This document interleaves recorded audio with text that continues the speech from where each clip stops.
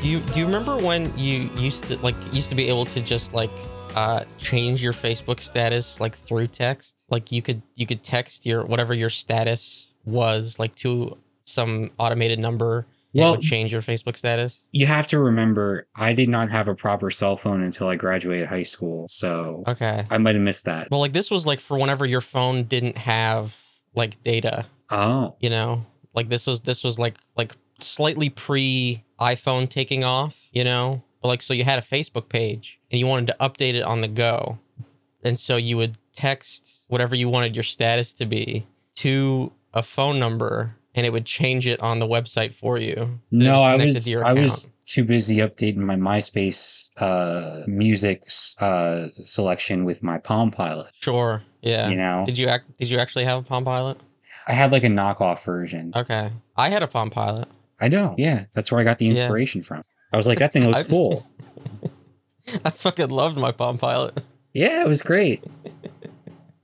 It had its own sort of like language to be able to write on it. So like you could sort of tap on the keyboard, but then it also had like the these two little pads where you could like draw in characters and then it would translate that into text. But you couldn't, it was like capacitive touch, so you couldn't do like multi-tap and it couldn't remember like multiple strokes. So it was like a bizarro alphabet where you had to draw letters like almost not really cursive, but like without taking the stylus off of the screen and only in these two little designated areas. And was this more efficient? No, okay. Not at all.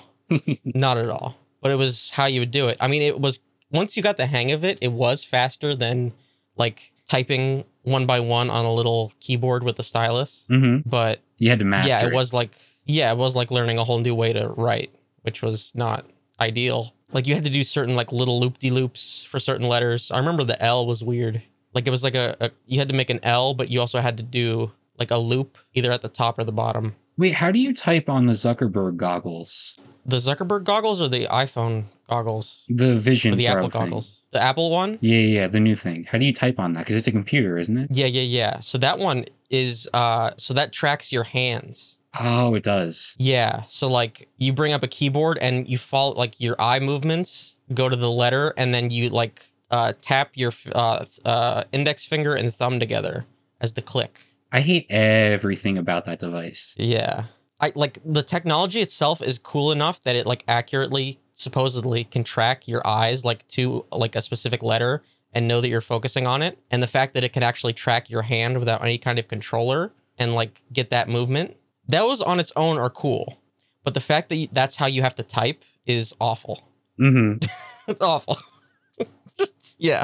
Just like, and you want it to be a usable like workspace is like, no, not at all. What do you think is more difficult, that typing situation on the Palm Pilot, or if you were to take your Vision Pro and walk down the street with it trying to type up an email? I'm trying to think of, okay, wait, am I on the street for both or just the iPhone thing? You can be wherever you want with the Palm Pilot. Oh, I would rather do the Palm Pilot. Okay. Yeah, any day of the week. I mean, I'd like to have a Palm Pilot right now. Like we kind of do. It just sort of morphed into the smartphone, you know? Yeah, no, for sure. But like there was something, oh man, I loved me a PDA, let me tell you. Uh-huh. Holy shit. Doesn't that stand for something different?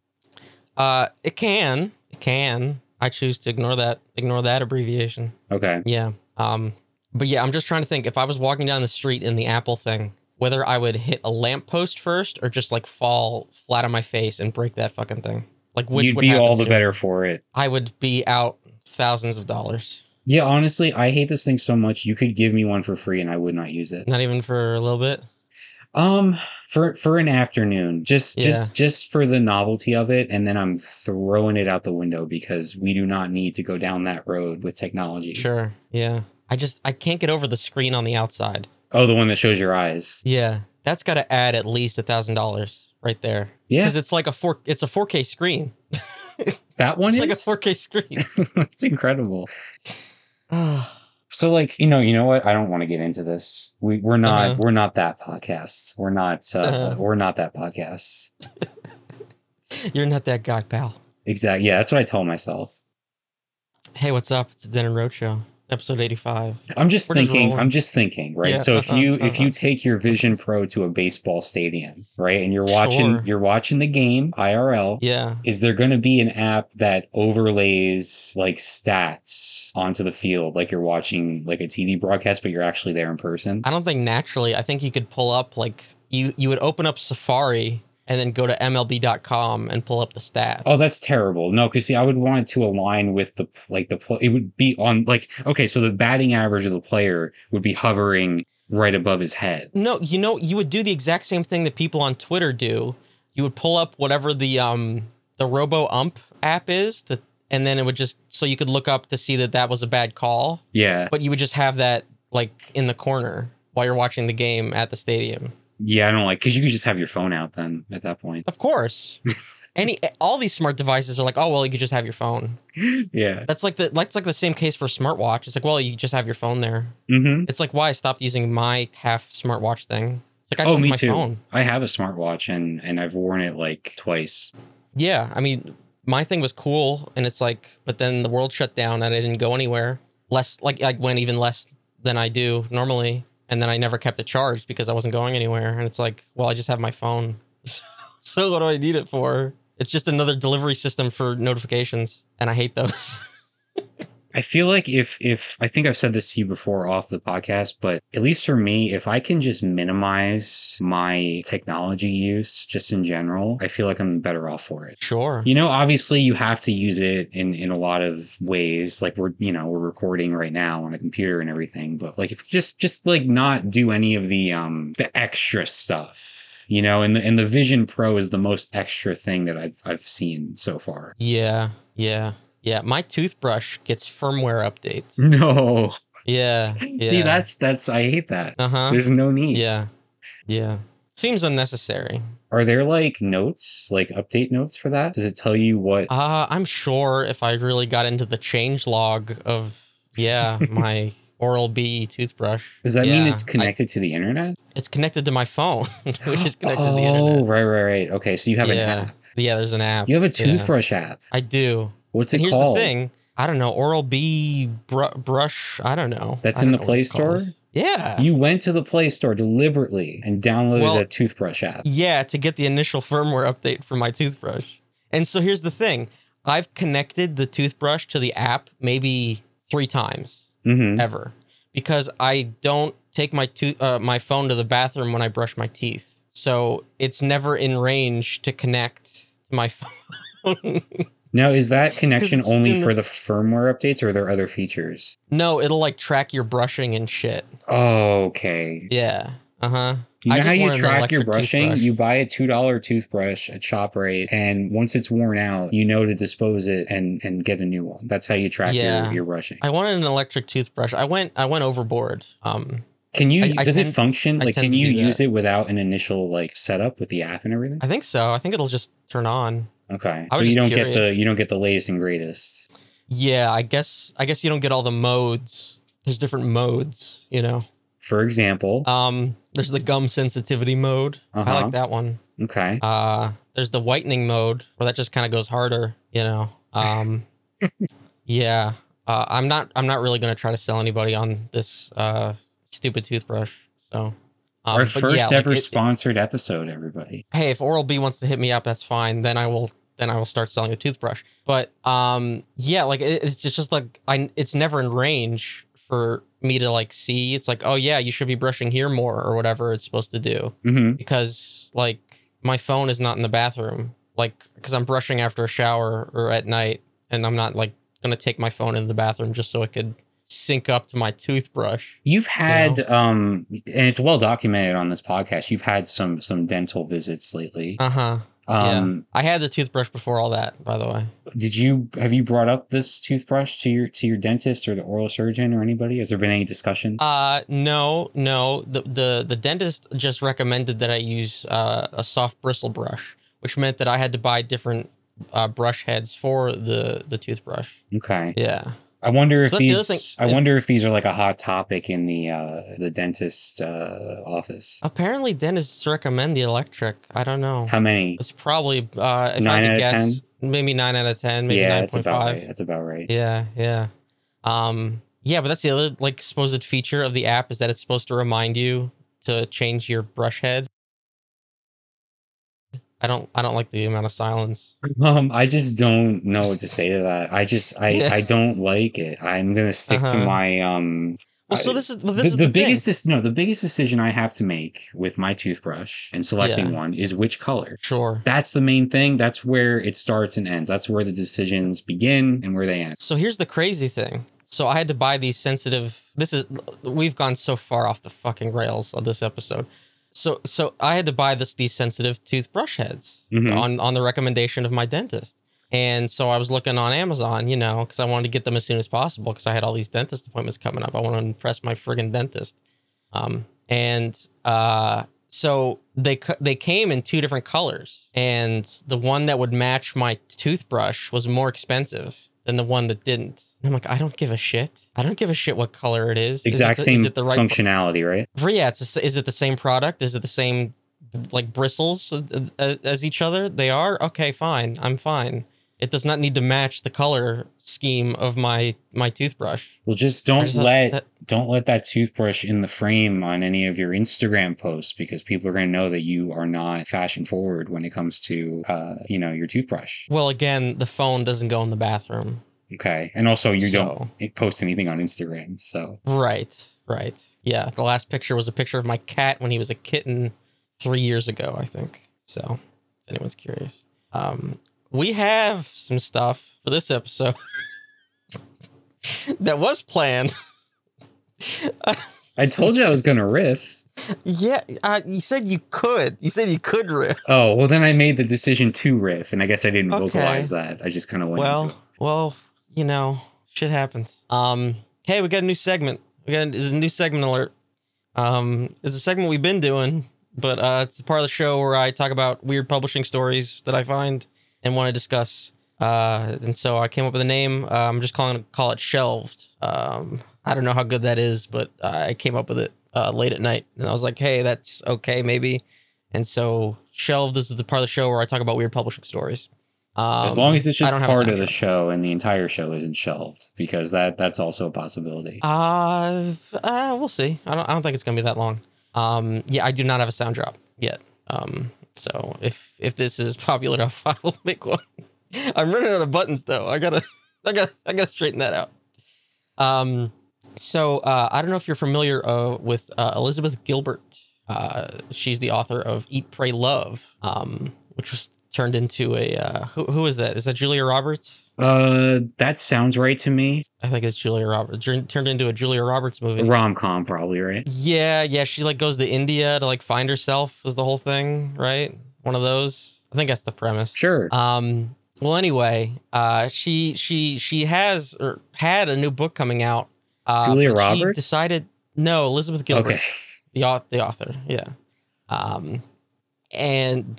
So she then decided to announce that she's canceling the new novel because it was set in Russia.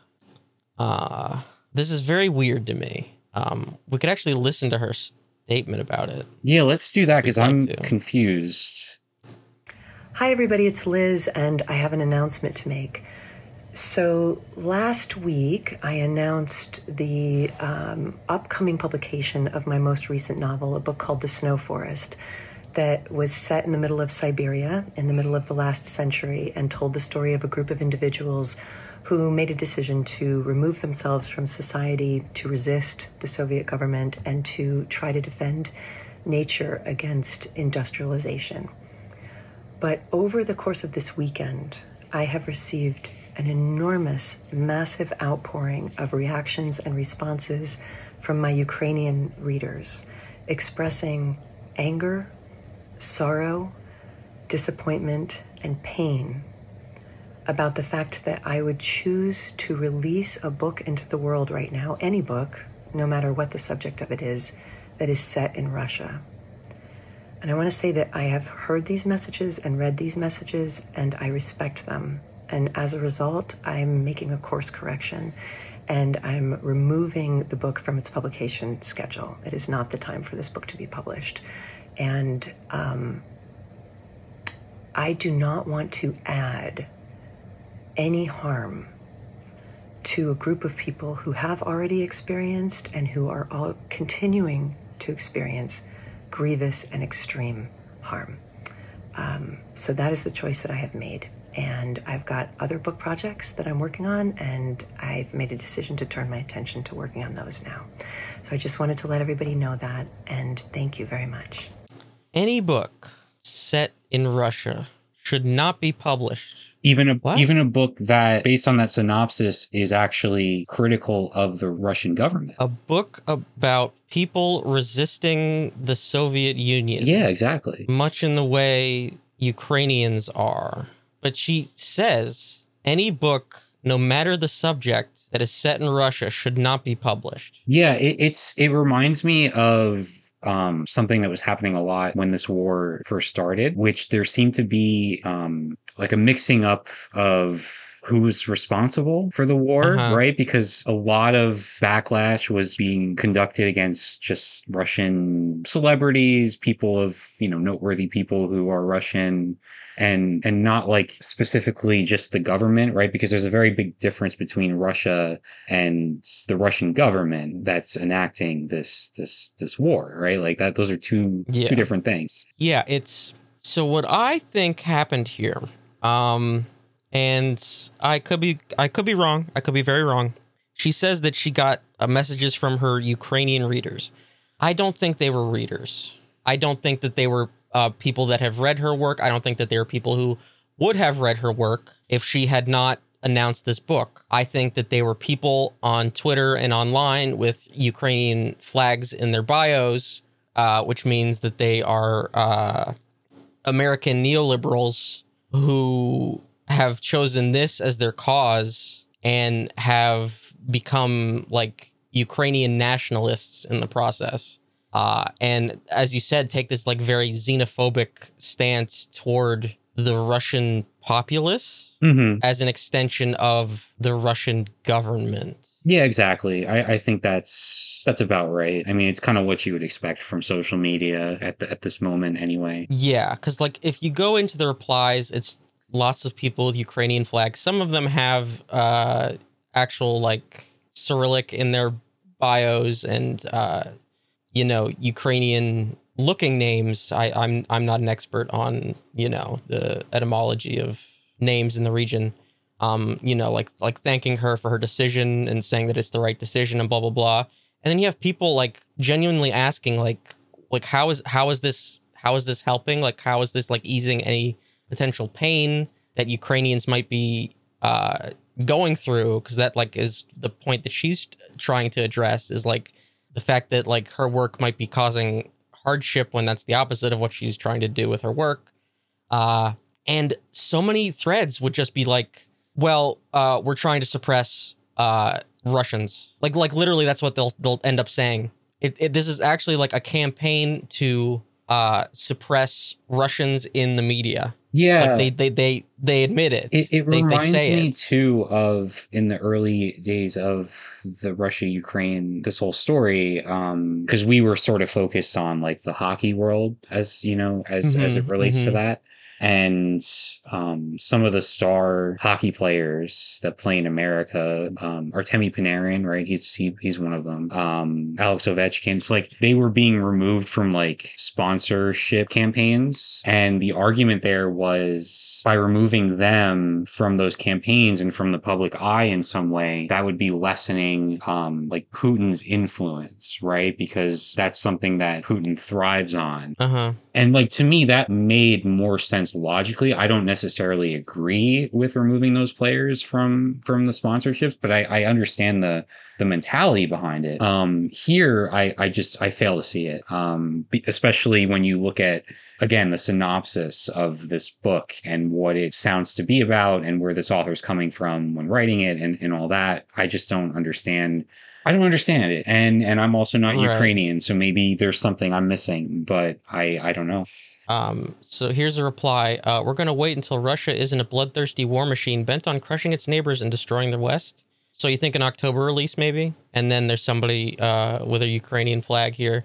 That's what we're all hoping for here, certainly. Maybe even no Russia at all by Christmas. I just see, like, people out for blood on the Ukrainian side here.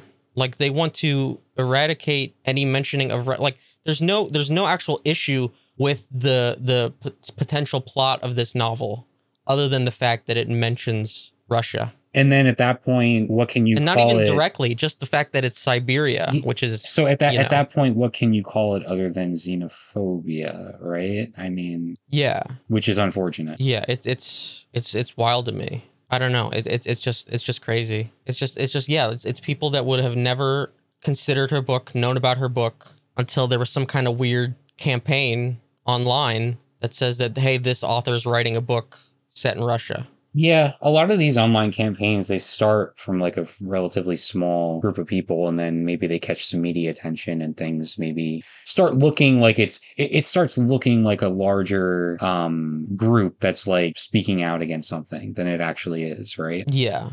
So like I genuinely think like Elizabeth Gilbert strikes me as the kind of person that really doesn't want any kind of conflict, and so she probably felt this was the best situation. Or the best solution to the situation, or maybe she was looking at all these responses, and she's like an empathetic person, and she's like, "Oh, I'm actually hurting people here. Let me pull this and not really ask too many questions because people are clearly upset, and I'm just it's not worth it. It's not worth releasing it." Right, and I'm not going to wade into some kind of geopolitical whatever. That's the other thing. I feel like there is a shield up where it's like you can't necessarily discuss this unless you're involved, but you also have to side with one of these world powers at war. It's like, man, no, this whole thing sucks. Yeah, but no, this isn't even about world powers. This is a book set in a place. I know, right? But she can't even, she feels like she has to tap out. Yeah. She can't even do her thing. Yeah. This, her book wasn't even set this century. No, it wasn't. It wasn't even set in this century. But yeah, can't fault her for it. Can't fault her for it. At the end of the day, no. But I don't know. I see a lot of shit that authors get for man, I saw somebody in the replies to another author, and the author was talking about how a passage in a Cormac McCarthy book moved them because Cormac McCarthy just passed this week. And that person said, I'm glad that you mentioned this so that people know that he was a violent writer and so that people can avoid his books. I'm like, what the fuck are you? Okay, fine. But that was not the point of any of this. Right. If that's something you want to bring up, go ahead. But yeah, why would you attach that to an unrelated comment? That's, ugh. Yeah, it was just this weird non sequitur. Yeah. That has nothing to do with it. It's okay, fine. You don't like violence in your media, but it's you don't have to make that anybody else's issue. There's lots of other things for you. You don't have to read Blood Meridian. Mm-hmm. Okay. It feels like you're in a field of rakes sometimes. I don't know. I don't want to get too you can't say anything anymore because I don't believe in that. But yeah, there's some shit out there. No, that's funny that you bring that up because there is a distinction there with what we're talking about. And then there's a very similar argument made by, let's just say other people that are claiming that they're being censored and can't say what they want to say. But the context is very different because usually those people are saying something that's hateful or problematic. Whereas in this case, there's these false critiques being made and there's context being thrown on pieces of art and various things that really shouldn't be. It's I'm sure somebody has said this, so I'm not gonna take credit for this, but it's ascribing critique to have moral weight to it. So it's I don't like something, so therefore it and the person who made it are is a bad person. So Cormac McCarthy wrote violence in his books, so therefore he's evil and I don't like it or him. Right. And so other people should avoid him too. Right. Rather, on the opposite side of things, that you have people that actually say, like you said, hate speech, inciting real world violence, the starkly different. And their argument is they should have free reign to say and do all those things. Right. Yeah. Right. Yeah. So on its surface, it sounds like it's like you're creeping into an argument that sounds like that, but it's wildly different. Right. You have to make that distinction, because otherwise you sound like you're a washed up stand-up comic. Yeah, I was gonna say exactly that. Like you're a stand-up comic, yeah. But I think a lot of this comes down to something that you've mentioned a lot on here, which is media literacy. Just understand the context behind something before you really attack it. I don't know. Right. Yeah. So we talked I don't know how many episodes ago about the grief book author, the self-published children's author who wrote the grief book for her children after her husband died. He's not alive anymore. And then she was charged with his murder. She had some very interesting searches on her phone. So she just went through pre-trial. This is Corey Richins, I believe. Let me get the name right. That's right. I did get it right. I should have more confidence. Yeah, so she's in pre-trial right now, and the judge basically was like, yeah, there's no bail because there's too much fucking evidence. There's too much evidence. You're not going anywhere. Is that directly from the transcript? It might as well have been. Yeah, I thought so. There's too much goddamn evidence. And one of the more interesting pieces of evidence was her phone records, which showed her what she was searching on her iPhone. And some of these, if someone is poisoned, what does it go down on the death certificate as? What is a lethal dose of fentanyl? What do this is far from the point, but what do the periods serve in a Google search? I'm not sure. I don't know if she was searching like with Siri or something, maybe, or like a AI, like a voice assistant. That makes it even funnier to me if she was like in her home, like in her living room, asking Siri these questions. Yeah. Can cops force you to do a lie detector test? Death certificate says pending. Will life insurance still pay? ? So she was an author, right? Supposedly. She should have, like, if she was going to be this bad about her search history, she should have, like, written a crime novel alongside the children's book so that this could all be, like, construed as research. Right. You know? We've seen that before. Yeah. With the romance author. Yeah. This one's very good. Luxury prisons for the rich in America. I think at this point she knew the jig was up and was like, okay, where's the cushy shit? Also, do you get to choose? No. Okay, I didn't think so. Well, I think like if you got a good lawyer and you like confess, you know? What? So the deal is life in prison, but it's this specific prison? Yeah. Yeah. Oh, interesting. Like if your lawyer's good enough, yeah, you can kind of swing for that kind of thing. And if you got the cash, you know? Mm-hmm. How to permanently delete information from an iPhone remotely. This one was probably a concern. This might have been from her laptop or something after the feds already had the phone. And also, it didn't work. It did not work. It did not work. And then FBI analysis and she spelled analysis wrong, of electronics in an investigation. It's all just very funny. Yeah, so she's not going to make it. No, she'll be fine. She's going to luxury prison. Well, you know, yeah, the luxury prison thing is just very good. Yeah, there was testimony from her husband's sister, all kinds of shit. She's dead to rights. She apparently tried to kill him before this. Yeah. They got her. They got her. I'd say so. Need one of those, what is it, Tor browser? Yeah. People's OPSEC is really bad. I don't know what to say. Even, what's her name? I just watched that movie. Reality Winner used a Tor browser. Oh, okay. Yeah. Didn't help in her specific situation, but she did use one in other instances. Mm-hmm. Well, I mean, half of the shit on the dark web is just like federal honeypots anyway, so. I would not know. Yeah, they just like set up, it's like, they set up shit on Tor, like just really shitty sites that are just like, hitman for hire, like will kill wife, you know? Wow. And then some dipshit just is like, yeah, I'll pay Bitcoin, whatever. And then then the feds just show up at his door, like, hey, how's your wife? Like, it's just really, really obvious shit. But anyway, yeah, we got some more book stuff coming up here.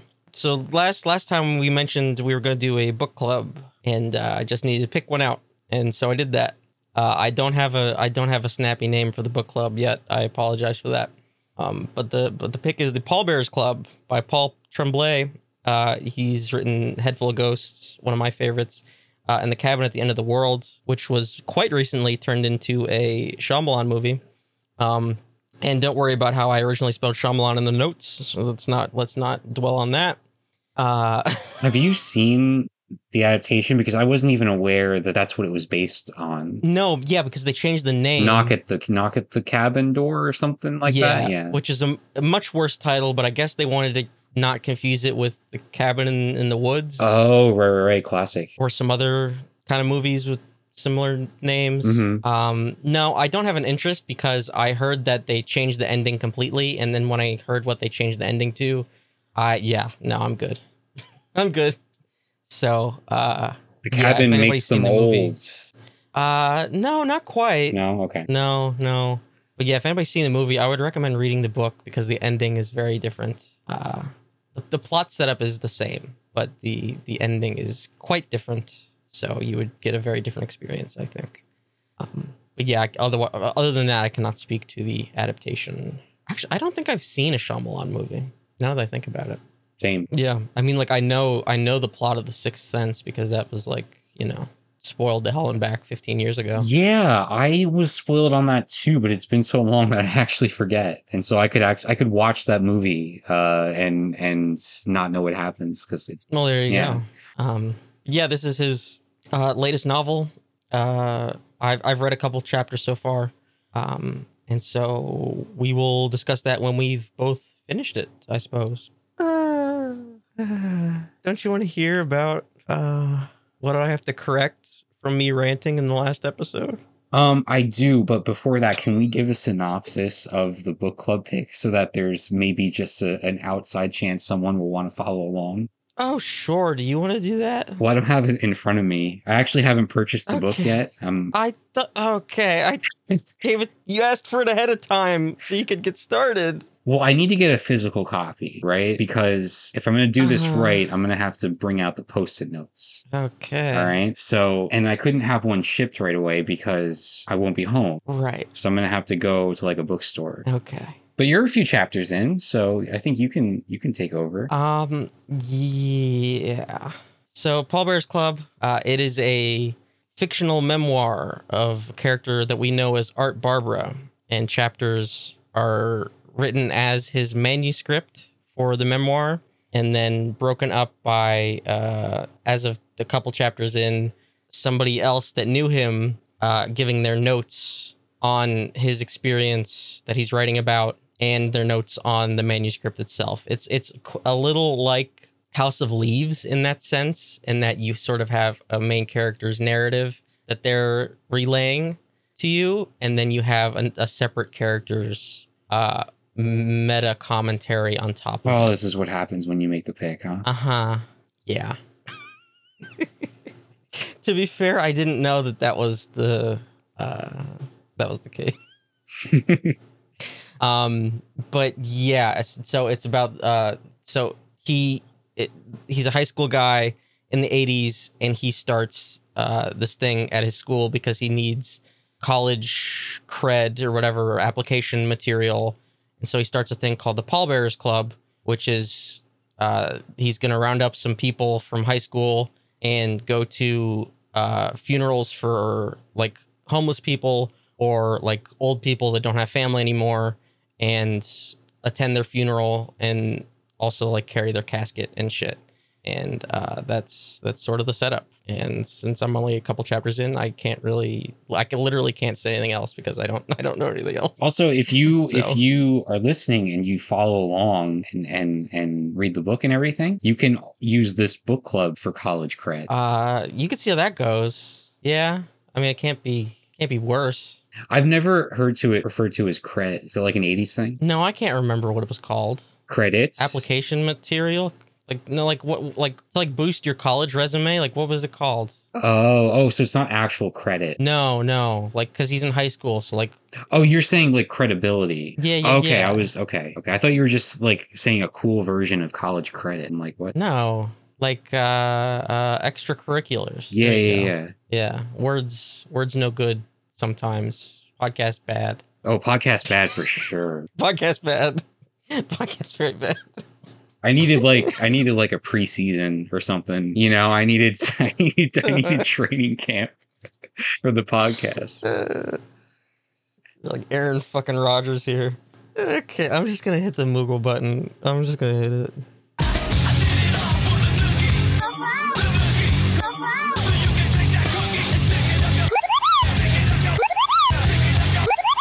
I needed the long version of that for this one. I needed the long one. You know, maybe we should have just taken the week. Yeah, you know, it wouldn't hurt. Maybe we should just take the week and been like, oh, fucked up the schedule. Oh, well. Oh, whatever. Yeah, so I'm sorry. This is going to be lots of Persona 3 remake updates, even though I just put out an hour about Persona 3 remake. But there's lots of more information that I have to relay to all the people that are just dying to know, and they can't get that information anywhere else much faster than a weekly podcast. Well, they say games journalism is dead, so. Not in here, it's not. Okay, so there are more screenshots and the Japanese trailer released, and it shows a much darker atmosphere and color palette and lighting than is in the English trailer, or the one that was released by Atlas West, because there's no dialogue. So this is one major issue that I brought up that is sort of alleviated in my mind, at least. So it just seems like they brightened things a bit, maybe just for visual clarity for the Xbox One. I don't know. But yeah, like the screenshots, the Japanese trailer. There's also another, like, it's like 5 seconds that shows Tartarus, the dungeon, and the corridors are much tighter like they are in the original and not so spacious, which was my other major gameplay concern. So yeah, like I jumped the gun on some things, but it was just sort of like a first reaction sort of, you know, kind of thing. One thing I do want to correct is that I said that it was in the same engine as Soul Hackers 2, and that is not the case. I went and double checked. Soul Hackers 2 was in Unity, and Persona 3 Remake is in Unreal.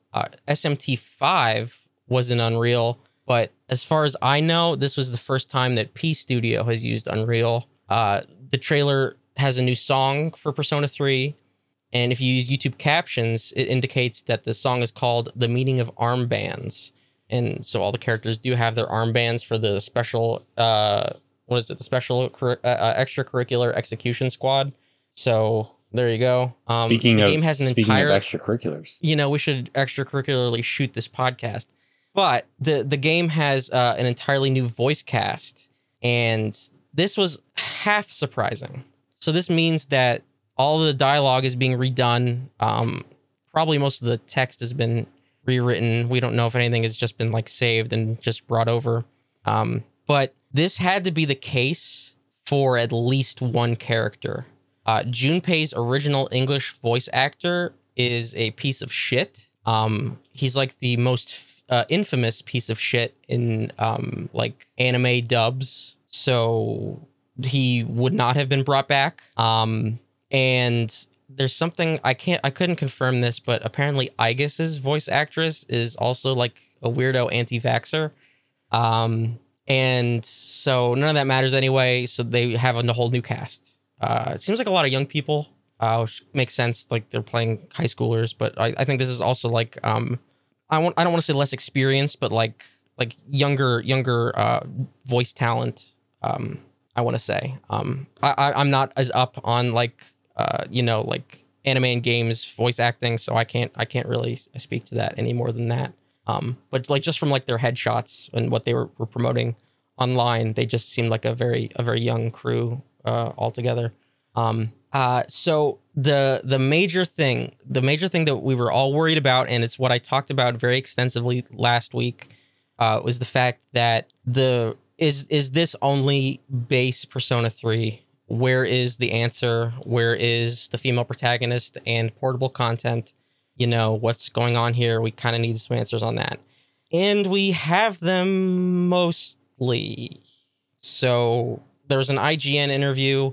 The game's director and producer made some remarks about that. So they said that content from FES and portable is not included. So that means no answer, no epilogue, no female protagonist. But at the same time, they said that there are new events and scenes and that they added elements in from FES. And they mostly said FES. They did not really say portable. But it seems like they're also preserving some of the social links from portable. And you kind of, you really need to. But this still sucks. And I said that I would rant about this whenever this was confirmed because it looked like it would be confirmed. The fact that this is going to be a remake of a game, but not the definitive version of that game just sucks. The issue with Persona 3 is the fact that it's split up like this. And if somebody wanted to play it legally, whatever, emulate it, whatever, buying the new ports that just came out for portable, they still would not get the full experience of Persona 3. And you're remaking the game from the ground up, and people are going to play this game for probably the first time, and that's still going to be the case, where they're not going to get the full Persona 3 experience. And that just sucks. It's a huge missed opportunity. It really is. And people are saying, well, DLC, blah, blah, blah. Persona games don't have important DLC. They don't. Unfortunately, what Atlus does with Persona games is they release the game, and then a couple years later, they release another version that has an expansion and changed elements to it.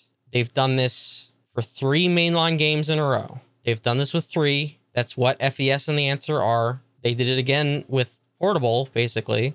They did this with 4 and 4 Golden. They did it with 5 and 5 Royal. They did not release... 5 and 5 Royal came out during the age of DLC everything. Royal was not DLC for Persona 5. It was sold as an entirely new game. And their excuse for that was because it wasn't just the additional semester, it was content added throughout the entirety of the game, and so it would be difficult to patch or some shit like that. Meanwhile, if you look at the development timeline that Atlus has confirmed, basically, they started working on Royal like as soon as Persona 5 finished development. Not even when it shipped, when it finished development. So they're going to do it again. They always do it with Persona. There's going to be Persona 3 Reloaded, FES, portable, whatever the fuck edition, whatever weirdo JRPG name they slap on it, that will have the answer, that will have the female protagonist. The difficult thing with the female protagonist is that she changes the entire route of the game, and I feel like that's why they didn't do it. The answer is the more annoying thing, because that's just literally an epilogue tacked on at the end of the game. It's an entirely different... It's basically an entirely different playable game, and that's why in Persona 3 FES edition, you could just select it from the main menu and play it. So the fact that that isn't included is fine, whatever. And the fact that it probably won't just be DLC when they eventually develop it, because they will, now that they have this base for this game in particular, is going to be very frustrating. It's going to be very annoying. The fact that they will sell an entire, at least $60 game, but we're now into $70 game territory. I wouldn't be surprised if this is Atlus's first $70 retail game. It's going to be very annoying. It's going to piss off a lot of people. People are already pissed off. And these are the people that are expecting it to be a DLC when it won't be. I fully expect it to not be a DLC.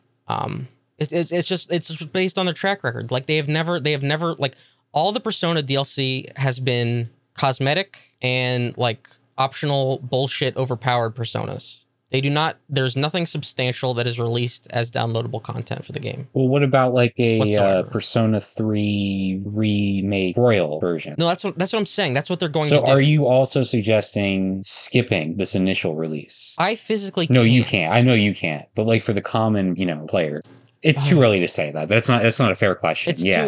It's too early. It's too early. Like if you just go based off of their track record, then it's a fair bet, you know? Like if somebody was doing a prop bet on this, yeah, I would take that bet. It's not like both games are out right now, because like you could look at Persona 5 and Persona 5 Royal, and you could make the argument for someone who hasn't played either one, just play Royal, right? Yes. But it's way too early to even suggest that here. Right. Because the first game isn't even out yet. Right.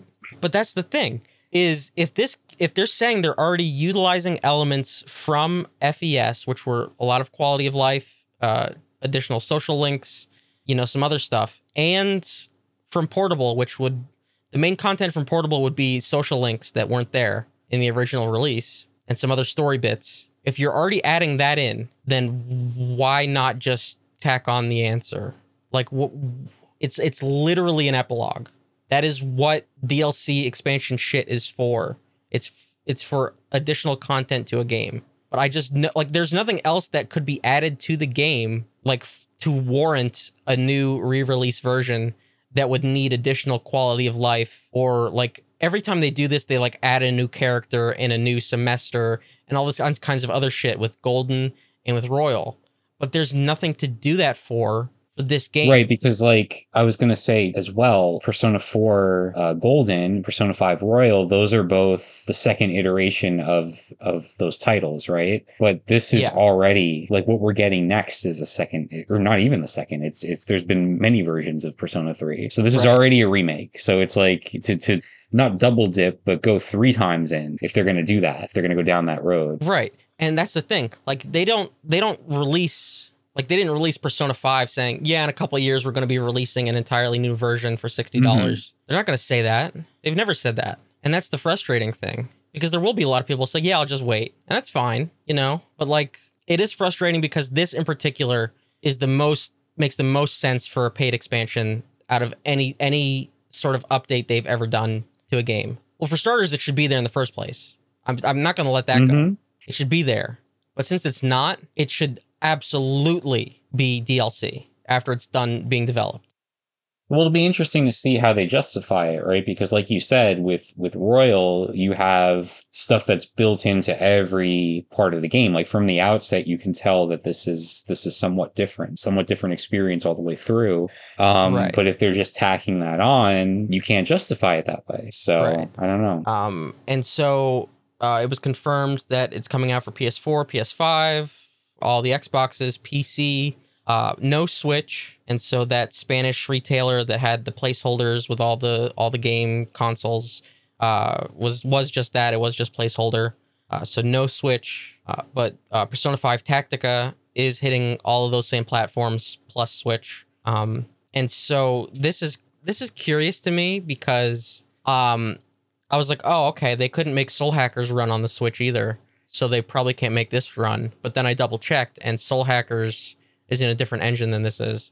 And they forced poor SMT5 to be a Switch exclusive on the pitiful little Switch when that game was begging to be on a real platform that could actually render the draw distances and render the 3D demons properly. You think it will be eventually? I hope to God it is. I really do. Like, it seems like they're prioritizing multi-platform now. And the reason why they're doing that is because of Persona 4 Golden on Steam. If it didn't sell as well, they were like ready to abandon any kind of multi-platform. Oh, interesting. Yeah. Like that was them testing the waters. Otherwise, everything would be on PlayStation. Yeah, that's great, because then now you have the Game Pass, you have Game Pass incorporated into this. You have, I mean, the more platforms, the better. It's just very funny that Microsoft pays Atlas, whatever they're getting paid for like 3-day exclusivity on the announcement, like not on the game, on the announcement of the game. It's literally 72 hours for them to be able to say that it's coming to PlayStation and PC. Yeah. It's crazy. It's like, hey, take the fucking cash.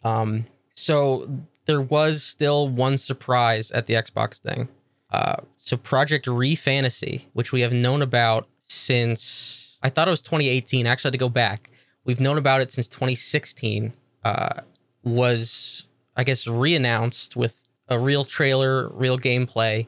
It is now Metaphor Refantasio, which is the most JRPG-ass fucking name. It's directed by Katsura Hashino, who was the director of P3, P4, and P5. Art by Shigenori Soejima, who was the like main Persona character designer.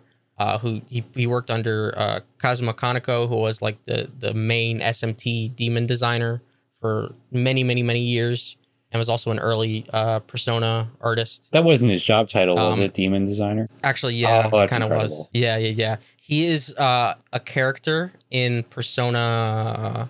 I don't know if he's in Persona 1, but he's a character in Persona 2 in the Velvet Room, like as a sort of a cameo as the demon painter. Oh, that's great. Yeah. And music by Shoji Meguro, who is the Persona composer. And so this is from Studio Zero, which is the team that Hashino formed in Atlas after he left P Studio. So after Persona 5, he left P Studio and formed this team within Atlas. And so he's no longer in charge of the Persona games. And they announced they were sort of like this was going to be their return to a fantasy RPG.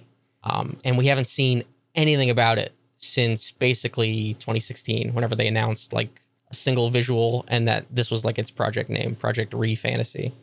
And this game looks fucking insane. It basically looks like fantasy Persona. And like with this like talent at the top of it, like, yeah, of course, you know? And basically what all of this tells me, the Persona 3 stuff, Persona 5 tactics, and the fact that you have like the main Persona character designer, you got the Persona composer working on this as well, which we did not know. We did not know that they were working with Studio Zero as well.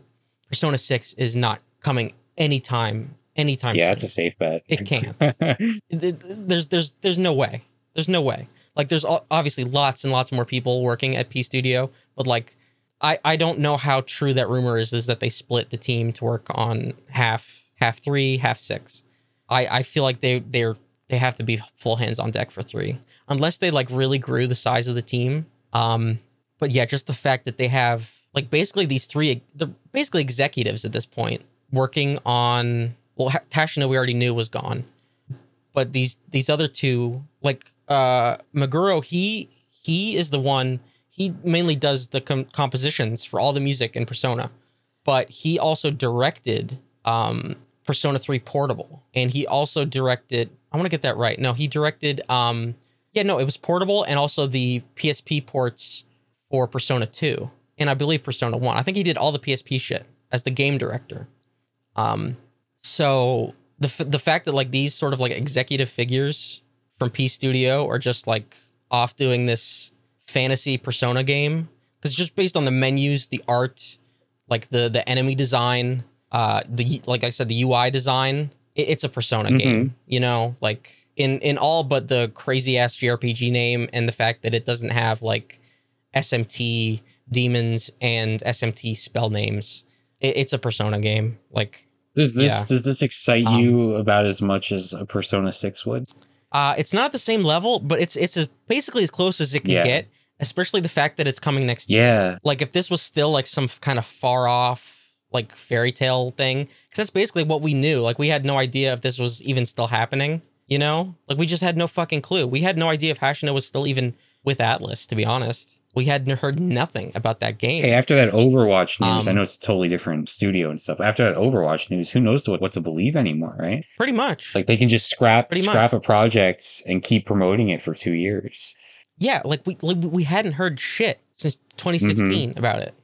That was like 15 years ago. Might as well have been. But yeah, no, it's very exciting to see like a new like sort of IP from Atlas. Like it means they aren't playing it safe completely. Like even though this is like very known talent and sort of a known direction, it's still somewhat of a risk. Like they have to plaster everywhere that like this is from the makers of Persona 5. Yeah, you know, new like, IP. to try to get people to pay attention. New to IP is always a risk. Yeah, like new IP. You know, that name is fucking ridiculous, but like you know. But no, it's quite exciting.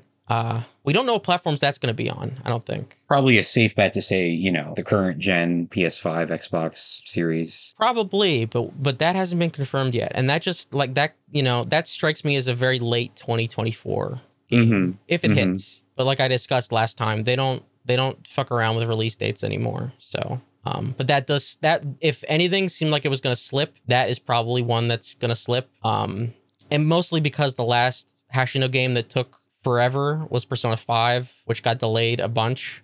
So it wouldn't be crazy to see it slip till 2025. I don't know. I'm just guessing. I have no idea.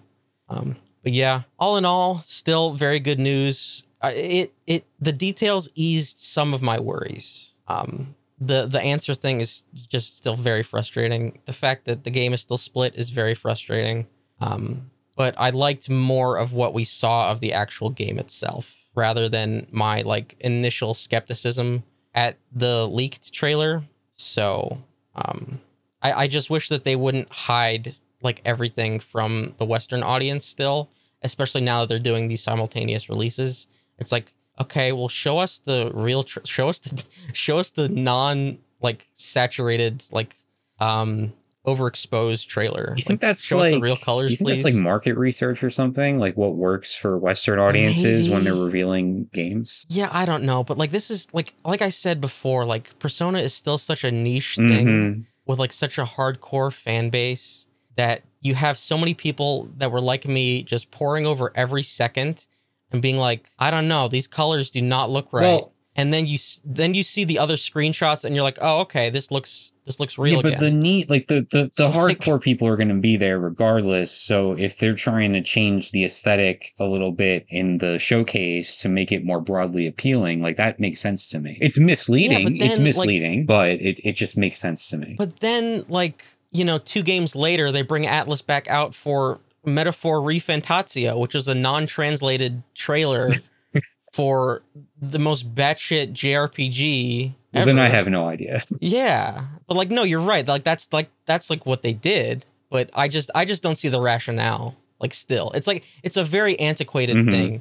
It's like back whenever they would change Sonic the Hedgehog, like his different poses and like making him more chibified for like Japanese audience and giving him like more attitude for the American one. Just because of like character perception. Yeah. Well, this is different from just aesthetic specifically. But remember the original Watch Dogs reveal? There was like a whole gameplay demo that was far and just so beyond anything the actual game itself ended up accomplishing. Yeah, I do. Yeah. So there's always stuff like that at these like E3-esque things. Right, but that's why it's like, okay, like I had to like go over the trailer, like, okay, you know, like what is actually going on here? Like. But anyway, I think that's enough. Did we have anything else? I don't think we had anything. I think we have to shelf this one. I think we do too. Yeah. Yeah. Thank you so much for listening. Really appreciate it. I don't know how much I can salvage out of this. Yeah, check out the Ko-fi page. Check out the Facebook page, which I gotta give the keys over to. And, we're gonna utilize that. Yeah, I've been saying it. Yeah, gonna actually do it though.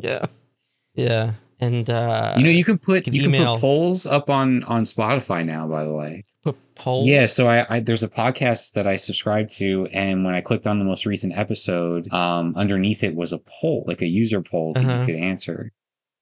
You know, our Spotify metrics might be our worst out of anybody, like out of all, like where we're any platform we're on, Spotify might be. Well, there was that period where I listened to the show and I wasn't on it, and I was on Spotify. Okay, you know, maybe I have it backwards. Spotify might actually be the best. There we go. They might just be, they might be blocked. It's a whole thing. I don't need to get into it.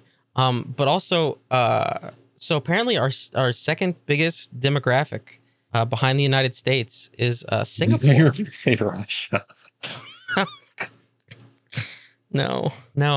But yeah, if you're listening from Singapore, that's really cool. Hi, what's up? Yeah, I don't know where the hell you found the show.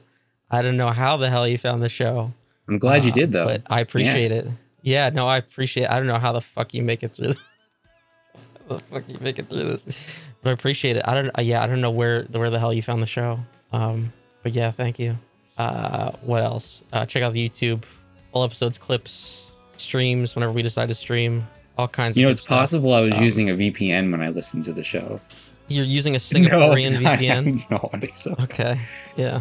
Yeah, it's weird. It says 13% of our audience is from Singapore. I don't understand. We are a global force. Yeah, I can't fathom how anybody from Singapore could possibly have seen this show and been like, oh yeah, this is the one. No, I can understand it because there's some niche stuff here. You got your Persona talk, which happens quite often. You have if you're a Max Bemis fan, we have that covered for you. Irma Vep. If there is a Max Bemis fan in Singapore, yeah, I'm just gonna start yelling Irma Vep that every Venn week. diagram. Yeah, Irma. Yeah, that'll be like the. If you can spot all the Irma Vep mentions, for a month, you win a prize. I don't know what it is. I'll give you something. If you give me all the timestamps, I'll give you something. That just sounds like kind of ominous when you put it that way. Does it? It's a little weird. I don't know. I'll send you a book. How about that? You'll get our book club picks so you can follow along. I was gonna give him a Dead End Road book, but okay. Oh, I see. You're gonna give him a children's book? Why not? They're in stock. Oh, what a shit show. Yeah. Not the book thing, just this episode. Yeah. I think might keep this one buried on the drive. I don't know. We're still recording, huh? We're still recording. What's great is that you're gonna keep apologizing for 6 hours tomorrow. Tomorrow? No, I won't apologize once. Now that you said that. Okay, good. Oh, you say 6 hours because that's how long the drive is, right? Yeah. All right. We should stop. Yeah. All right. Bye.